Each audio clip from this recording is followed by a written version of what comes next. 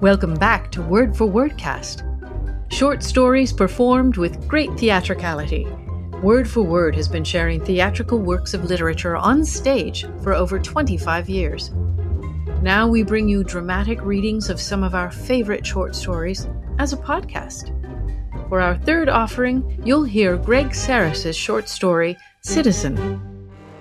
Greg Sarris is not only known for his writing, he is also an activist and the chairman of his tribe, the Federated Indians of Grayton Rancheria, the Coast Miwok and Southern Pomo peoples of what we now know as Marin and Sonoma counties. Sarris' fiction focuses on the often marginalized people of Northern California, Indigenous Californian immigrant and BIPOC residents of the North Bay. Our story today centers on Salvador. Born in the U.S., raised in Mexico, son of an American Indian mother and a Mexican father, he has returned to California to find his mother, or rather, her grave. And now please enjoy part 1 of Greg Sarris' Citizen.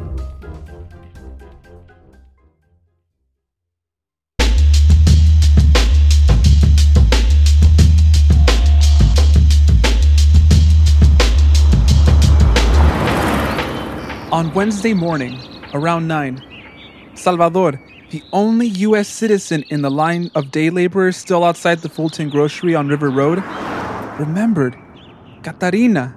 1,000 miles south. No doubt in the shadows of a guamuchil tree.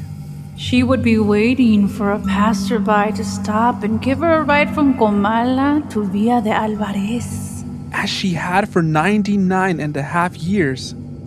Many people passing the guamuchil tree on the two-lane highway claim Catarina was an evil spirit. Though none of those unwitting drivers who stopped for her reported suffering physical harm or bad luck. She was, Salvador's townsfolk said, forever going to visit a lover who had jilted her. Or who had died. The reason for her endless journey depended on whoever was telling the story. So, accordingly, La vieja de la calle, as she was sometimes called, was either vengeful or sorrowful. One reason Salvador had traveled to the U.S., to Santa Rosa, California in particular, was to find his mother, or rather her grave. But neither the long journey nor the fact that he was standing on a busy two-lane road waiting for a ride were what made him think of Catarina. She was able to see the driver who would stop for her long before any car came into view. And Salvador, too, could see who would stop for him, what car would pull into the grocery parking lot, and honk. Under the bright sky, the road was a diminishing gray line. Approaching cars reflected the sun in flashes of radiant gold. It was spring. The vineyards were awash with mustard flowers. The manicured grapevines barely sprouting, twisted along horizontal wires like serpents suspended above the yellow blooms. Purple lupin and poppies filled the ditches. On this glorious morning, it was hard for Salvador to imagine how his mother had left this place for a poor mountain village in Mexico. Suchitlan, land of flowers. Salvador could hear his father say to his mother, The Indian girl with auburn hair. She didn't look like an Indian girl. Not like an Indian girl in Mexico, anyway. Not like his father's mother in Suchitlan, hardly 5 feet tall, with skin the color of black coffee. Salvador's mother, whose name was Lily, herself a flower, must have pictured a place like Santa Rosa on a day like this. Lil just wanted to get the hell out of Santa Rosa, Eldine, Lily's sister, told Salvador. Eldine, friends and family called her El, wrote to Salvador and his older brother Ernesto in Mexico. After Lily, who had already been back in Santa Rosa for many years by then, suffered her first stroke. A week later, a second stroke killed her. El was busy with funeral arrangements. Her family pitched in to buy Lily a coffin and a grave so that they wouldn't have to go the cheaper route and cremate her. Elle put in $500 herself, all the savings she had, and she hadn't found time to write. She wrote a month later with the bad news. Describing Lily's final days in the hospital, She knew nobody and nothing. So it was a blessing. And then the funeral, in particular the coffin, which was, soft and pretty white on the inside. and on the outside, Green, shiny as a new car that could take her to the Lord himself. She hoped Salvador and Ernesto would come and see the grave. She wanted something for them to remember their mother by. Salvador was a month old in his mother's arms when the family left Santa Rosa and boarded a plane to Mexico. Salvador was 2 and Ernesto was 5 when their mother left Suchitlan. She abandoned her laundry basket on the roadside one morning and Hitched a ride on a bakery truck to Colima to buy a bus ticket to the border with the peso she'd been squirreling away for a year. 2 duck eggs. That was what you were worth to her, Salvador's father squalled, lifting 2 fingers in the air to emphasize his complaint. 2 duck eggs. Which was what his mother paid a maiden neighbor to watch the boys while she supposedly would be at the river washing clothes. Salvador's father complained it seemed to instill guilt in his sons for having to raise them alone, for the short time that he did, and in turn, to obliterate any thoughts or curiosity they might have about their mother. Cursed. he would say, Both of Santa Rosa and Lily, wanting Salvador and Ernesto to consider Suchitlan their home, and his new wife, The former babysitter who was paid the 2 duck eggs. they never heard from Lily. Ernesto would have been old enough to remember her, if only vaguely. But he never mentioned her. Perhaps he blamed her too? Forsook her in turn. After all, what did she leave him and Salvador but Their father's wrath. Which indentured them to labor alongside him. to support the new wife and one right after the other? 4 new sisters. There was the mistress to support, too. A woman in Comala and her 2 sons. Salvador And Ernesto. had never seen her or their 2 half-brothers, one of whom was named Salvador. She liked the name. Their father told them with a laugh. They cut flowers in the hills, And sold them on street corners in Colima. Nopales! herbs. Agave rounds! Whatever they could find, they sold. There was seasonal work in the crops. Sugarcane near Suchitlan, And farther away, outside Colima, and west and south of Michoacan, bananas, papayas, limes, mangoes. melons. Their father talked about his conquests, in particular about the Comala woman whom he called Pollita, or little chicken. Whacking cane with machetes. Or piling melons onto a flatbed truck. They listened as he worked 5 feet away. Boasting as if to friends in a bar. Boys, Pollita, she has the softest wings and the warmest giblets. Of course, at home. In front of their stepmother. They knew to say nothing. When they were alone, in the shed behind the house where they slept, They didn't talk about it either. Ernesto was 3 days shy of 18. When he followed a girl behind a truck loaded with cantaloupes. He's a man now, their father said to Salvador. The girl All of 14 was short and fat. with long, shiny black hair. That was in Michoacan. They never saw Ernesto again. Only the girl's father, who was short and fat too and had a pistol in his hand. Your son must marry my daughter, the man said, staring Ernesto and Salvador's father in the face. He's a man now, and therefore must act like a man. On the way back to Suchitlan, clinging to the side rails of an empty flatbed truck, Salvador wondered if Ernesto had planned his escape, if he'd been dreaming of ways to leave their father in Suchitlan. And had found his opportunity with a fat girl's wink. And her father's watchful eye in a cantaloupe patch.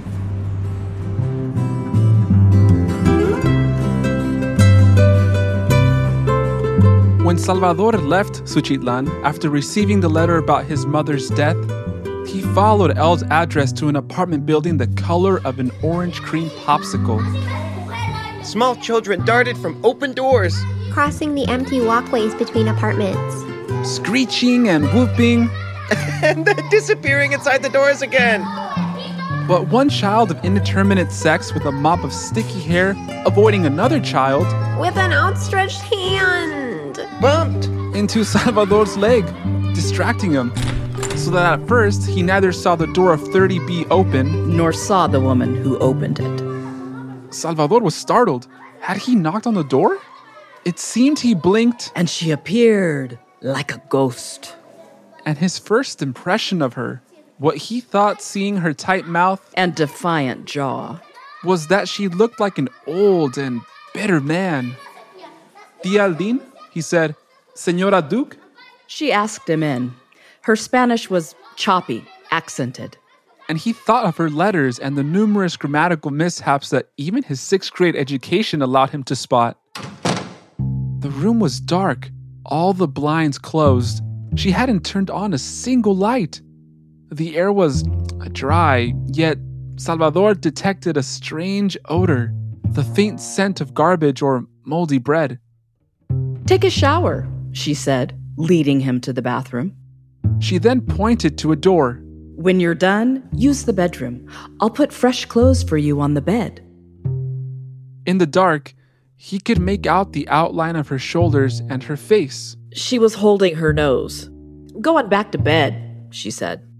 And only when he was naked, his clothes in a ball at his feet, did he realize he hadn't bathed for the 4 days it took to leave Suchitlan, cross the border, and get here. In the bedroom, he found the clothes. The boxer shorts were silk. He ran his hands over them in the dark, then put them on, making sure front was front and back was back. He put on the rest of the clothes, a pair of Levi's, a t-shirt with a collar, and buttons at the neck. And then because the room was dark and because the door was closed, and she said she was going back to bed, he lay down and waited for her to wake. She will find me clean and in new clothes, he was thinking. When soft pillow under his head, he fell immediately to sleep. Disoriented in the dark, he bolted upright.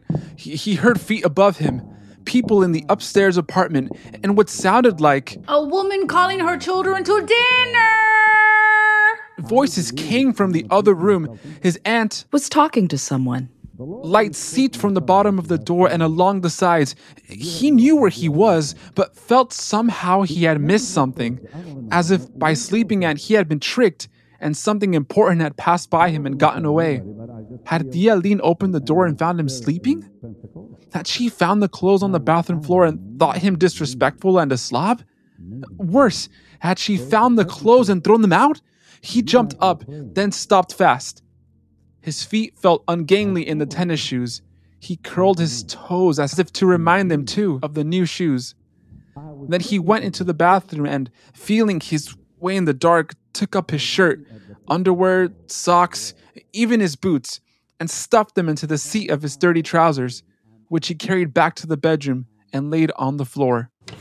When his aunt opened the door and flicked on the light, the dirty trousers were there, lumpy seat and crotch, flat legs splayed across the carpet. Like shriveled remains of some animal, and he stood in front of them, facing his aunt. "Come on, lazy bones," she said. And he followed her into the other room. The room was neat and sticky bright. There wasn't much furniture, a coffee table and forest green felt sofa. In the adjoining kitchenette, there was a table and 3 chairs. If Salvador knew as much, he would have thought of a shabby motel room. The kitchenette's linoleum floor was clean, but scuffed. The carpet was threadbare where it met the linoleum and just below the door to the bedroom. A young man Salvador's age sat at the kitchen table. His hands were folded. He was looking at Salvador with wide, round eyes, as if asking a question. Salvador thought he expected him to sit down, so he went and sat, and his aunt looked pleased and sat down too. "This is Marco," she said with her accented Spanish. "He is my friend." She had a photo album in her arms and set it on the table. She was talkative, excited. As if now, with the lights on, she wasn't merely awake, but transformed. She rocked in her seat, opening and closing fat little fingers. And every few seconds, she stopped rocking and leaned forward and tapped her polished pink nails on the green tabletop. As if communicating in code and waiting for a response. Her face was lit up, her black eyes shone. Salvador, now seeing her in the light, was surprised by her light skin. She did not look like an Indian from Suchitlan, more like the squat Mexican woman you could see on a street corner in Colima. Calling to passerbys, unashamed, uncaring of a missing front tooth, as she beckoned them to see the nopales, sugarcane, and beaded trinkets displayed on a blanket at her feet. She was talkative and friendly. Yet Salvador felt uneasy, confused by how comfortable she was with him, as if it had been years and not minutes that he had been sitting at her table. "Look," she said. She opened the album seemingly at random and pointed to a photo of a broad-faced woman with big hair. "Your grandmother," she said. "Tia," he said, "that's my grandmother?" "Call me El," she said and patted his wrist. Marco, who hadn't yet said a word, nodded. Then, before she could answer Salvador's question, and before he could look again at the picture, she had turned the page. "Your mother," she said. Her index finger was on a Polaroid of an American girl his age. She had auburn hair and fair skin. He couldn't think who she looked like, if he recognized himself or his brother in the girl's face. Elle began turning pages and pointing to different photos. "This one," she kept saying. "Oh, and this one," until she landed on a Polaroid of the girl standing with her husband and young son, with a bundled infant in her arms. "That's you, on the way to Mexico," she said. Marco was leaning over the table to get a good look at the picture. It was then that Salvador saw that Marco's t-shirt was identical to his own. A different color, but with the same collar and buttons at the neck, and realized he was wearing Marco's clothes. "Do you want something to eat?" Elle said.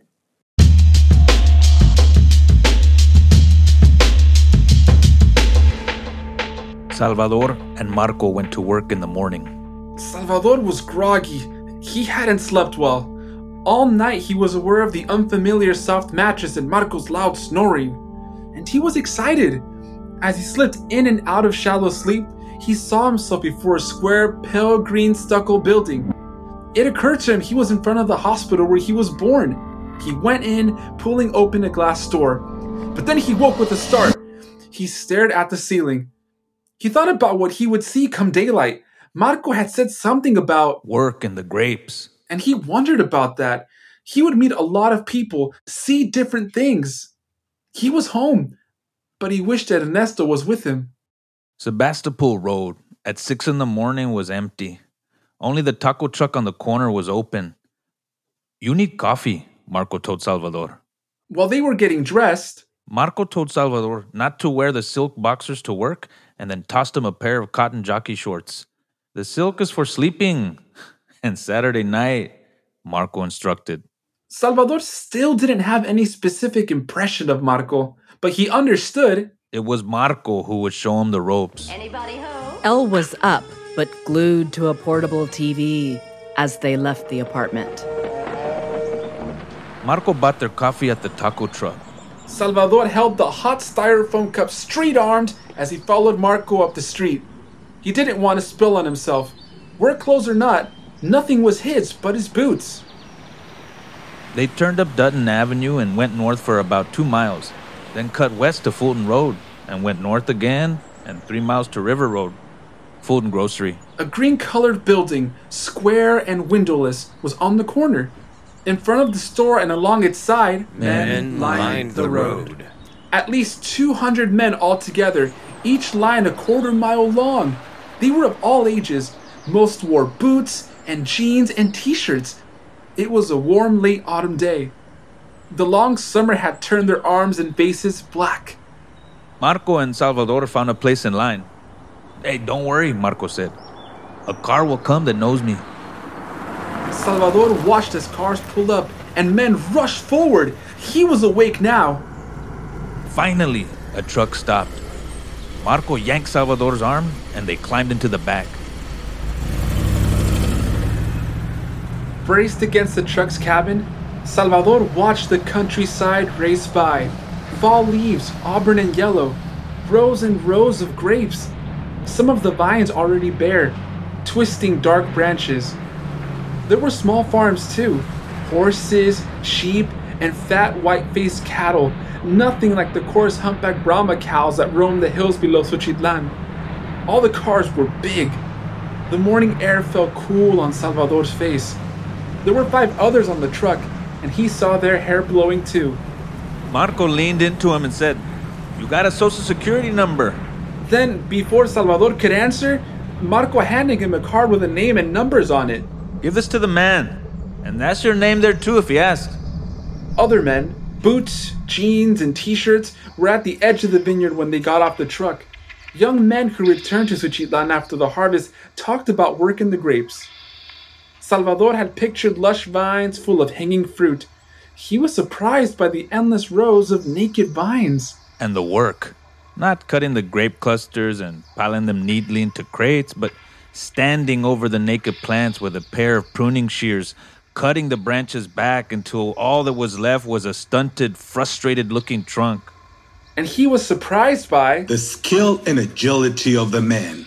Amazed particularly by their ability to maintain a fast pace. Long after he'd grown tired.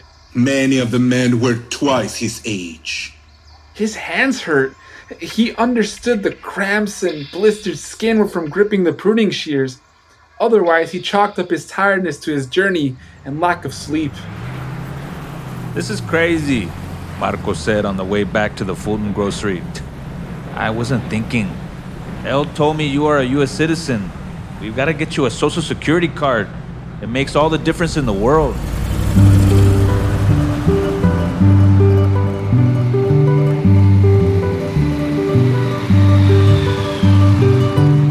The next day, he didn't go to work. He went on a bus with El to the hospital where he was born. "We should have done this first," El said as they went into the hospital building. Marco wasn't thinking. Salvador remembered that Marco had said the same thing. But his thoughts turned to his surroundings. The hospital was brown and tall with many windows and arches. Nothing like Salvador's dream. He waited on a Naugahyde sofa while El talked to someone behind a glass partition. The lobby was beige, recently painted. On the wall opposite him hung a color print of the sky with a cloud like a feather. He wondered if his mother had seen the picture, perhaps when she was in labor with him, sitting, waiting for the doctor.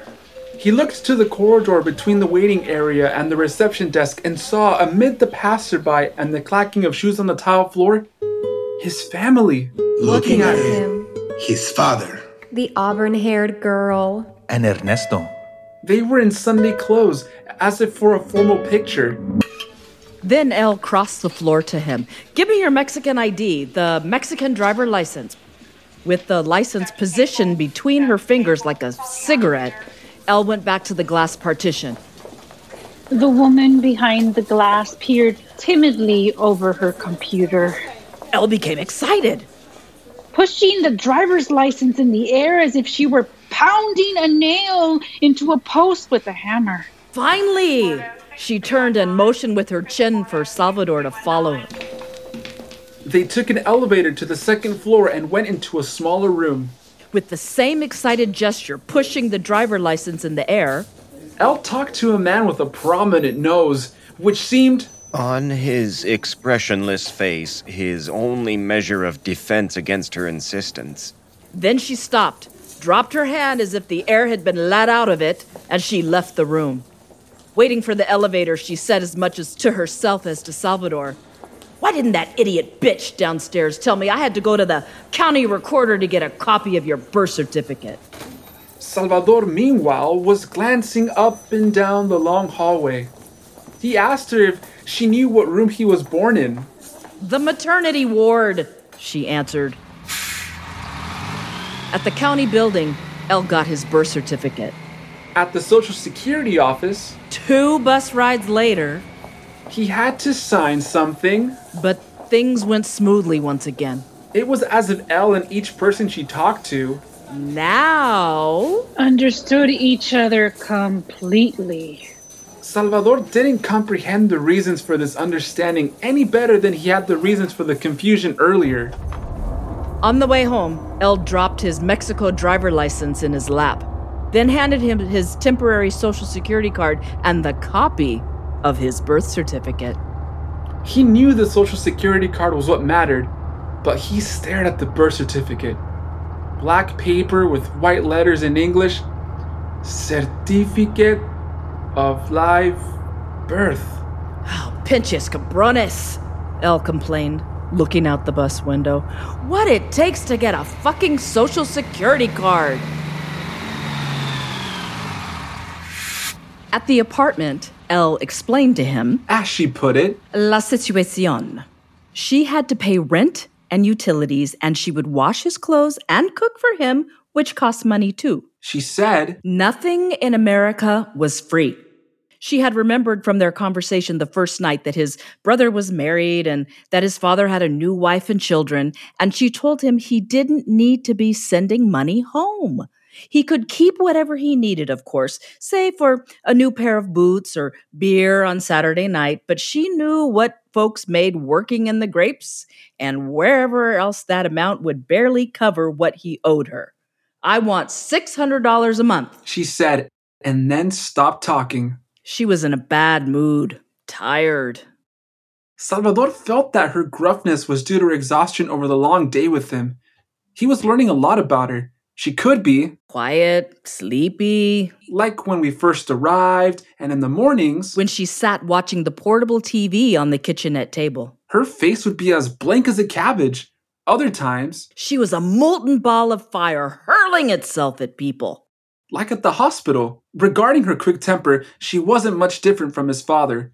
He didn't argue with or question her. He told himself he would meet her terms. When she said she wanted to sleep a while before dinner, before Marco came home, he prided himself on having anticipated as much. 2 hours later, when he came out of the bedroom in fresh clothes, his brown trousers, his gingham-checked, long-sleeve shirt with snap buttons that he wore from Mexico. Elle was excited. The way she had been after her nap the first night and the night before. Her brow was raised, her black eyes were shining. He handed her his dirty clothes. She tossed them into a basket under the sink and sat down again. Marco was at the table. The photo album was open there, too. Sit down, Elle said. And Salvador sat. She tapped with her polished nail a photo of his mother in her coffin. Oh, sweetheart, look. Look how beautiful, look how peaceful she is. She deserved that. Oh, she suffered so. I know. I took care of her.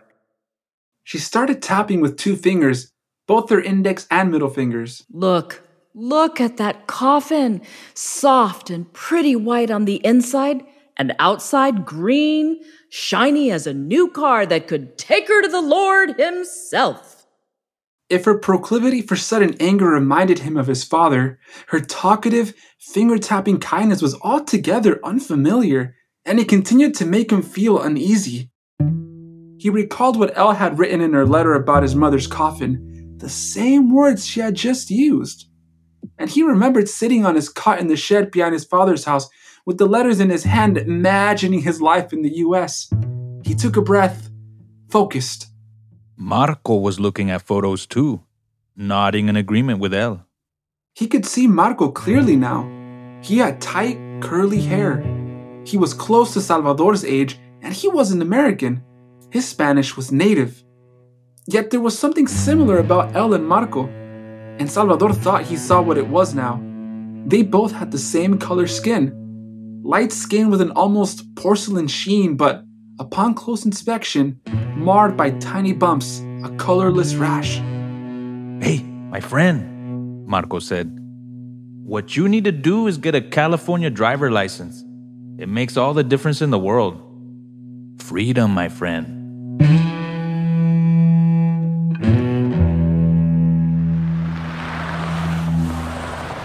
Finally, they went to the taco truck. A pretty girl with a black eye took their order. Salvador ordered 2 beef tacos. Elle and Marco Decided they weren't hungry. The tacos were $2 each. And Salvador was embarrassed when Elle paid for them. Still, The girl smiled at him. if only for a second, A man who sat in a chair next to the truck window watched her. he was fat and wore a pressed white shirt. She touched his shoulder each time she went to the window to place an order or pick up food. Salvador thought of how backward, how mojado he must look in his Mexican clothes. The night had grown colder. He was wearing his cotton undershorts from Mexico, but he imagined himself in the silk boxers. And the girl touching them with her fingers.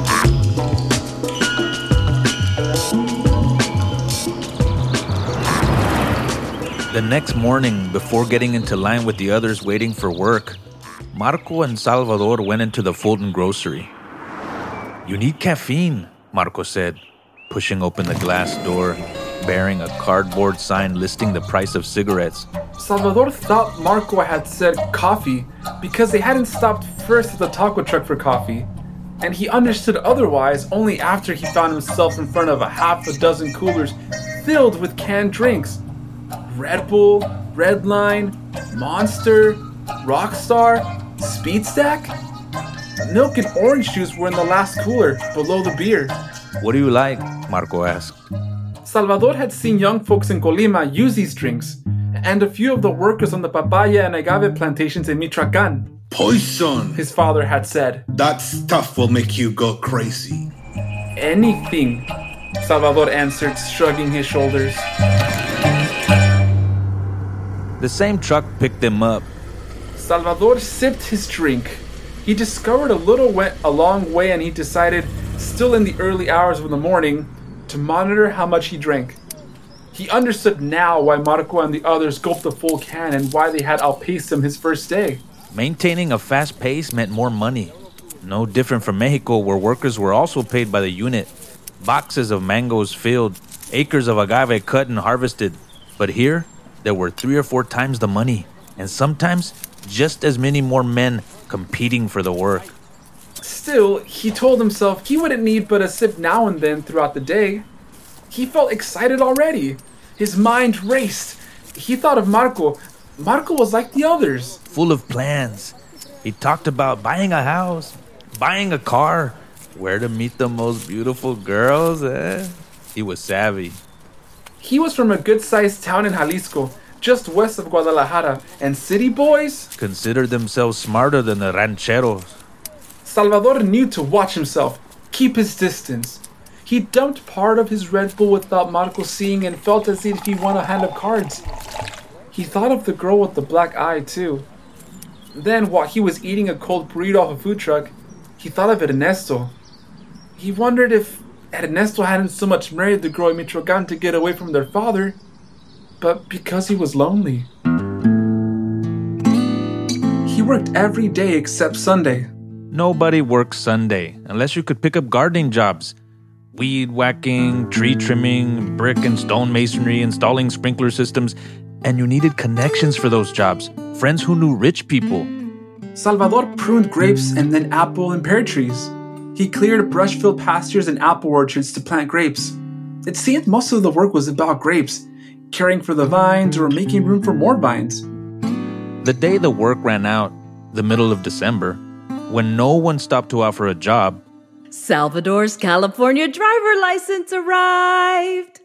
Elle had taken him a month before to the Department of Motor Vehicles.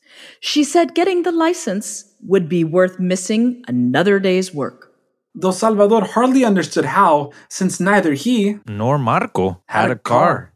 But when she handed him the laminated card with his color picture, he understood what she meant. Good news, Marco said. You can drive, and if the cops stop the car, they won't hassle us the same way. You can get more work, any job. And if a snake bites you in the field, You can go to a doctor without wondering if he's going to turn you into La Migra. Jesus Christ, you're a citizen.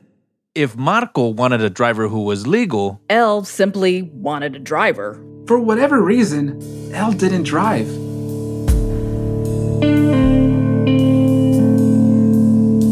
Salvador had been in Santa Rosa 2 months by then. Winter had set in short days, cold nights.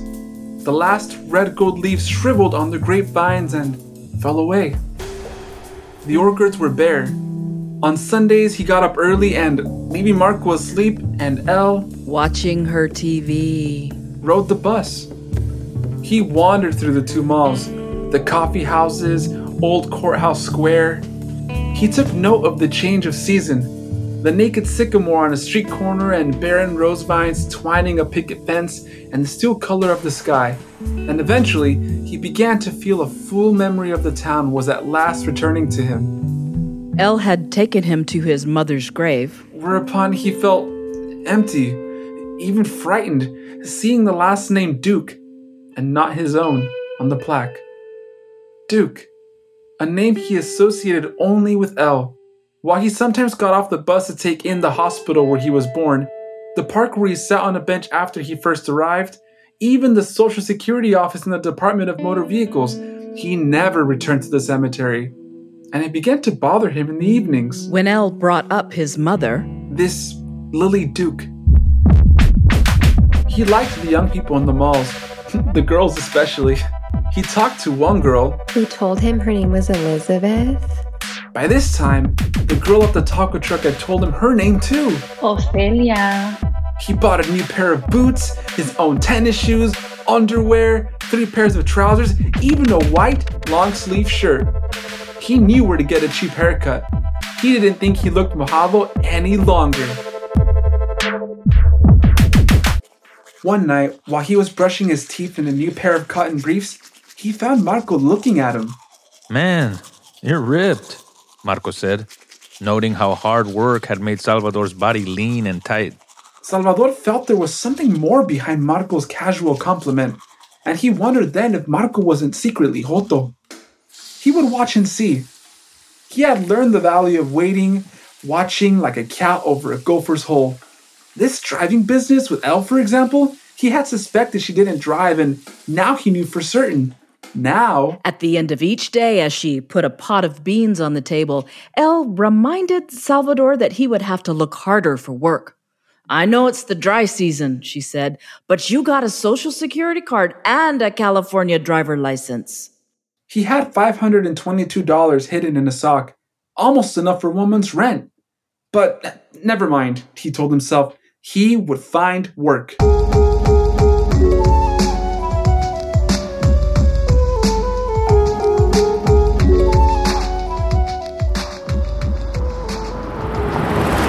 Some days at the food and grocery, nobody stopped.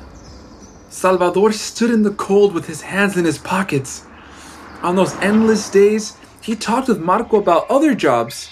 Permanent work in restaurant kitchens or Jack in the Box and McDonald's. Where he could walk in with his Social Security card and matching California driver license. And apply for work directly, without someone having to slide him past a discerning owner or manager. The problem was, he spoke no English, which put just about any permanent job but dishwashing out of reach. He needed to learn English. Elle said she would teach him. But he felt uncomfortable taking up her offer. There was the issue of her mood swings. She didn't seem consistently excited about anything except his mother, showing him pictures of her and the coffin. There was also the issue of her crooked Spanish. Her English, no doubt, was the same. And he didn't want to speak English the way she spoke Spanish. Come spring or summer, when he found regular work and a set schedule, he would enroll in ESL classes at the community college. Some of the men he worked with, who weren't even citizens, were learning English in ESL classes. He talked with lots of the men, or rather, he listened to what he could pick up from them, and then asked questions. Then he dreamed. Cutting grapevines, clearing blackberry bramble, riding on the back of a pickup truck after work with a day's pay in his pocket. He stitched together pieces of his future, a good enough car, a house, and a girl in the house. The girl from the taco truck. Or maybe the one he met in the mall. A command of English. And Ernesto there. Yes, Ernesto and his fat wife from Michoacan visiting, staying with him in his house until they, too, got settled in Santa Rosa.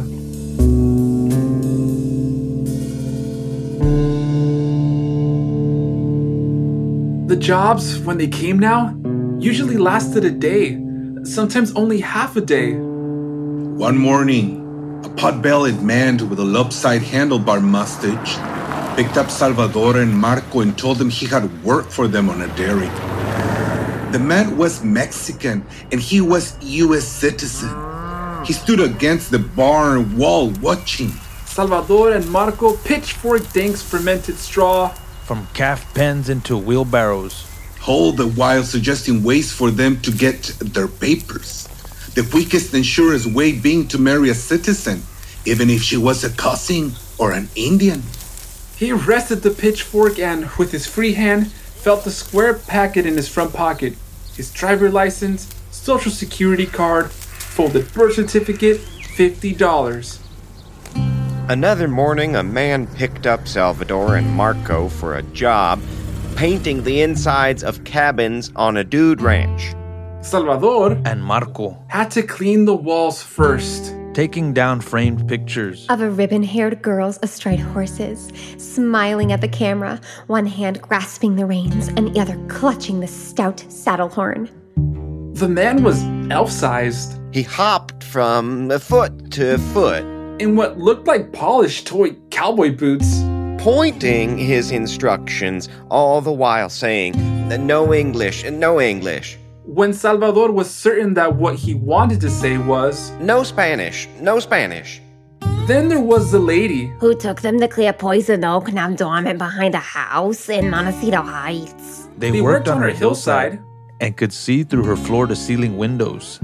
She paraded naked so they could see her. Sometimes they pay good money for you to do them, Marco said. And hell, in time of war, a chicken will do. Salvador turned around, kept whacking at the poison oak. The day was cold and they were working in the shade. Salvador thought of Ofelia. How she would look without clothes. Some days, only one of them was picked for a job.